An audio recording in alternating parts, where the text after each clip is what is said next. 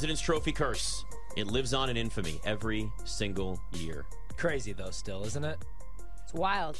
The Stanley Cup playoffs are just a different animal than everything else. Like we talk about the NBA playoffs being unpredictable. That's usually because there's blowouts.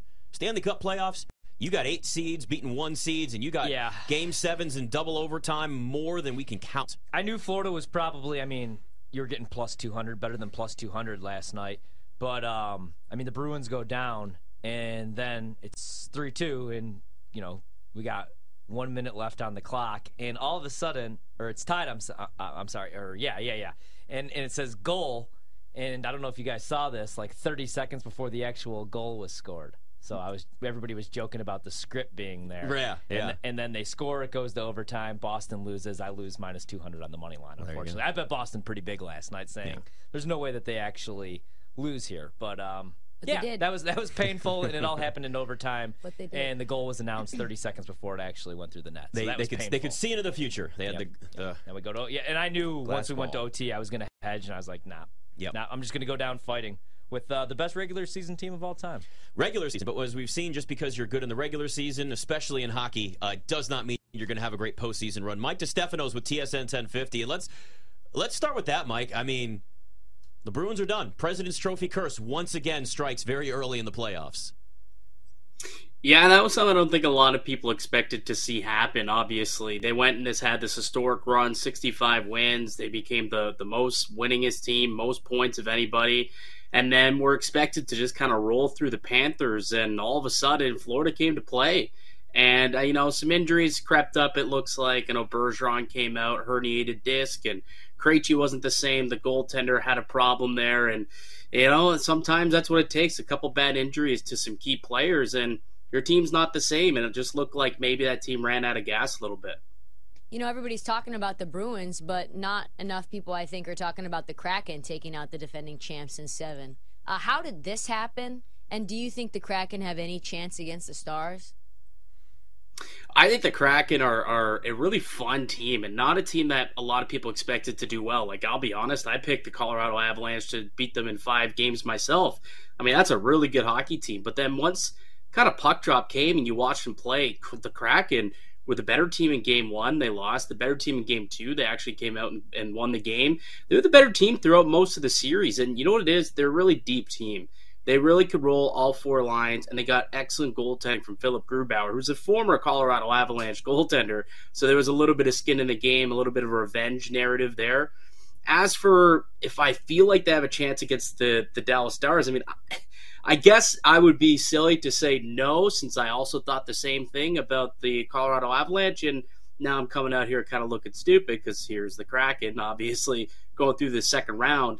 But I think Dallas is a really good team. Like them and Edmonton, I think right now are the 2 top dogs. I would assume could potentially come out of the West. Like, they're just a super deep team and probably have the best goaltender that's remaining in the NHL. Depending, I guess, what happens with Shesterkin tonight. Got to ask you, because we have another Game 7 tonight. We had 2 last night. Right now, the Rangers and the Devils underway. 12:44 to go, still in the first period. Who did you like tonight to win the game, and who do you think can make the deeper run? Is it New Jersey? No, actually, I like the New York Rangers. I thought that they were a solid team, throughout the year. I know New Jersey was the higher seeded team, but, the playoffs are a different beast. Like, when it comes to whether or not you can go through an entire round, like, I think having veterans is key. And I'm from Toronto, so being a good regular season team doesn't necessarily mean that you're going to go through and walk through the playoffs. I think most people in this city learn the hard way that you need to have some vets, and there's a certain way you need to play in the playoffs. I'm not sure that New Jersey has learned those lessons quite yet. They play a possession team, but there's some savvy veterans on the New York Rangers. They bring in Vladimir Tarasenko, Showtime, Patrick Kane to go along with some of those other vets that have been there for a while, and they've got an unbelievable decor, and probably next to Vasilevsky, the best goaltender in the world. So I think that that's a team that, if they can get it done tonight, and if they can end up knocking off the Devils, I think they're probably poised to come out of the Metro and beat the Hurricanes in the next round. So I would side Rangers right now. Yeah, Mike, your Leafs now plus 375 to win the Stanley Cup. They're the favorites after getting out of the first round in what has felt like 100 years. What do you think, just looking at this team from maybe some of the past ones that have had letdowns, What can their run look like this year? I mean, like you said, they're favored to win the Stanley Cup at this point, right? Colorado goes down, Boston goes down, and then they beat the Tampa Bay Lightning, a team that's gone to 3 straight Cup finals. I think they could do it. I mean, they've got the horses, they've got the big boys who finally had a solid playoff performance. There's been a lot of question marks in this city of whether or not those guys, Mitch Marner, Austin Matthews, John Tavares, William Nylander, they're stars. If they can actually get it done, do they have the killer instincts? Can they play a playoff style of hockey game? And to this point, they'd shown that they really were unable to do so. I think they came up big in this series. You talk about the 5 main core players. They had a combined 42 points in this series against the Tampa Bay Lightning. That's impressive. So when you look at those guys are firing on all cylinders, they brought in some ancillary pieces like Ryan O'Reilly at the deadline. Luke Shen has been a nice addition coming back to Toronto for a second tour of duty. Noel Acciari was picked up. Also, Jake McCabe from Chicago. They've got some really nice pieces that complement the skill by giving them some guys who got a little sandpaper, a little grit and nastiness to them. The kind of guys who you need to complement your players when it comes to playoff time. Edmonton has pretty much dominated, Mike, the Golden Knights this season. But it feels like the Golden Knights are really hot right now, right? They won 4 straight to close out the series in 5. Do you think that people are sleeping a little bit on Vegas? I think you could make the argument that team could go on a bit of a run here. Like, the goaltending is going to be the big question mark, obviously. Is Laurent Brossoit going to be able to do what he was able to do, in round 1? Because he has never been the guy. He's never gone on a long playoff run before, but neither has Stuart Skinner, the goaltender at Edmonton. But it is tough to bet against Connor McDavid and Leon Draisaitl. Those guys are just unbelievable hockey players who can kind of throw the team on their back, and they've shown that they're a little bit deeper. They brought in Matthias Ekholm that really helped bolster that defense on the blue line. But look, you've got Jack Eichel playing some really good hockey. You've got Mark Stone seemingly healthy again. They've got really deep blue line as well. I think this is going to be a 7-game series, and it's going to be a good one, I think. If a lot of people, I know some people get into sports betting for the Stanley Cup playoffs. Once we get to the postseason, because it's so damn exciting, everybody wants a little action. Why is it, when we look at other sports, the NFL or NBA, we always talk about home court advantage. Why do you feel like the road teams have had such success, especially in like a Game 7 type situation? Why do you think the road teams perform so well? It honestly doesn't make any sense. Like if you look at it over the course of the last few years, like the home ice advantage has always meant something. Something like 55% of home teams typically win the playoffs. It does mean something. That has not been the case in this playoffs for whatever reason. I was speaking with a couple of coaches, former coaches in the NHL, and what they were telling me is sometimes you overthink it when you have home ice advantage. You have that last change, and you're maybe overthinking some of your matchups, and you just don't play a little bit. You're just thinking a bit too much instead of letting your big boys go out there and just play hockey. And I wonder if that has crept up, and that type of pressure has kind of hurt some of these teams when they're at home, because it is a very peculiar thing that we're seeing this year. It's been the first round was the road dog round. It was really bizarre to see. Yeah, and then we saw it again last night, obviously, with the Kraken and the Panthers both winning. Also, when you're looking or trying to predict what's going to happen in a series, just because it's a little bit different than betting anything else, what are you usually looking for? Because, you could see a team like the Panthers go down 3-1. They're a 42-win team. They're taking on the Bruins, who won 65 games. Are you looking for hot goalies? Are you looking at, what is it that you're looking for, like when a team gets hotter, if you're trying to make a prediction on a series? Because it seems easy just to bet the better team, but that hasn't really worked out so well in the postseason here this year.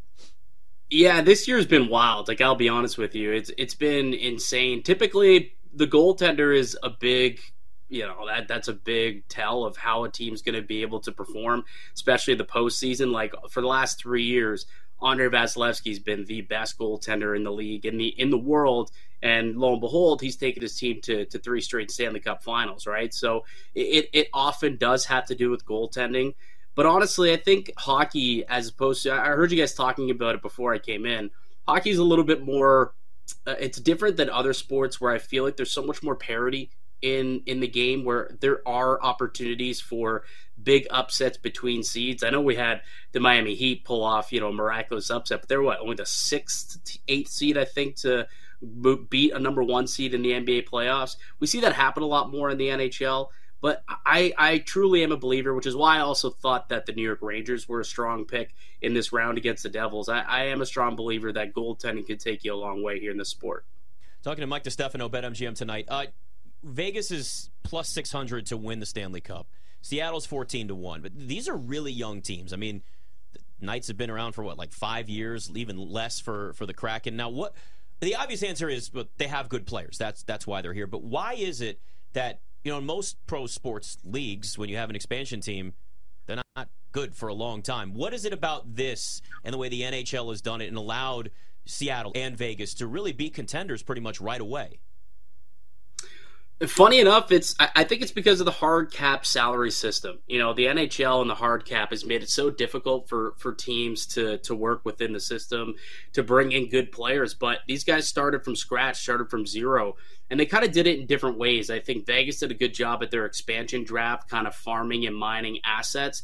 Whereas Seattle, their first year was not nearly as good as Vegas's, but then this past summer, they picked up some really solid pieces in free agency. And Oliver Bjorkstrand, who scored 2 goals for the Kraken last night, he was picked up for a 3rd and 4th round pick. And the reason why they were able to pick him up is because they had the cap space. And since the pandemic, the cap hasn't moved a whole lot, and no teams really could fit him in. Seattle's sitting there saying, yeah, we'll take him for basically nothing. And lo and behold, he turns out to be a big piece of their team and legitimately put them through to the second round of the Stanley Cup playoffs here. So I think the salary cap actually has really worked to their benefit here early in their lifetime, I suppose. We're seeing billionaires, Mike, just random entertainers, actors buy sports teams and really make a splash, right? You see Ryan Reynolds and more are coming in, but now Snoop Dogg has thrown his bid in for the Ottawa Senators. Apparently the bid is going to top $1 billion. If Snoop was to be a partial owner of the Senators, how much do you think that helps the sport grow the diversity of its fan base?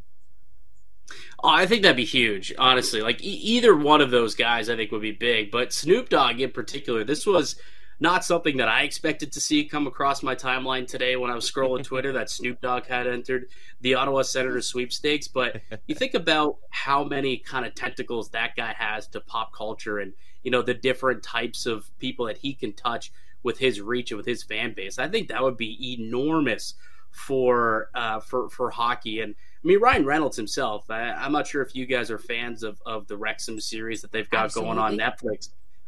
Right, but like, who was a fan of Wrexham before the series? I never even heard of the team, to be quite honest with you, and now we do. So that's also, just shows what, the power of sport and celebrity, and when you blend the two together, how much it could really help and benefit clubs, and ultimately it'll benefit the league too. Like, it's no secret that the NHL is far behind the other three when it comes to being part of the Big Four, especially down south in the States. But you add a couple of big pieces like that to the NHL's culture and landscape, I think that would do wonders for the league.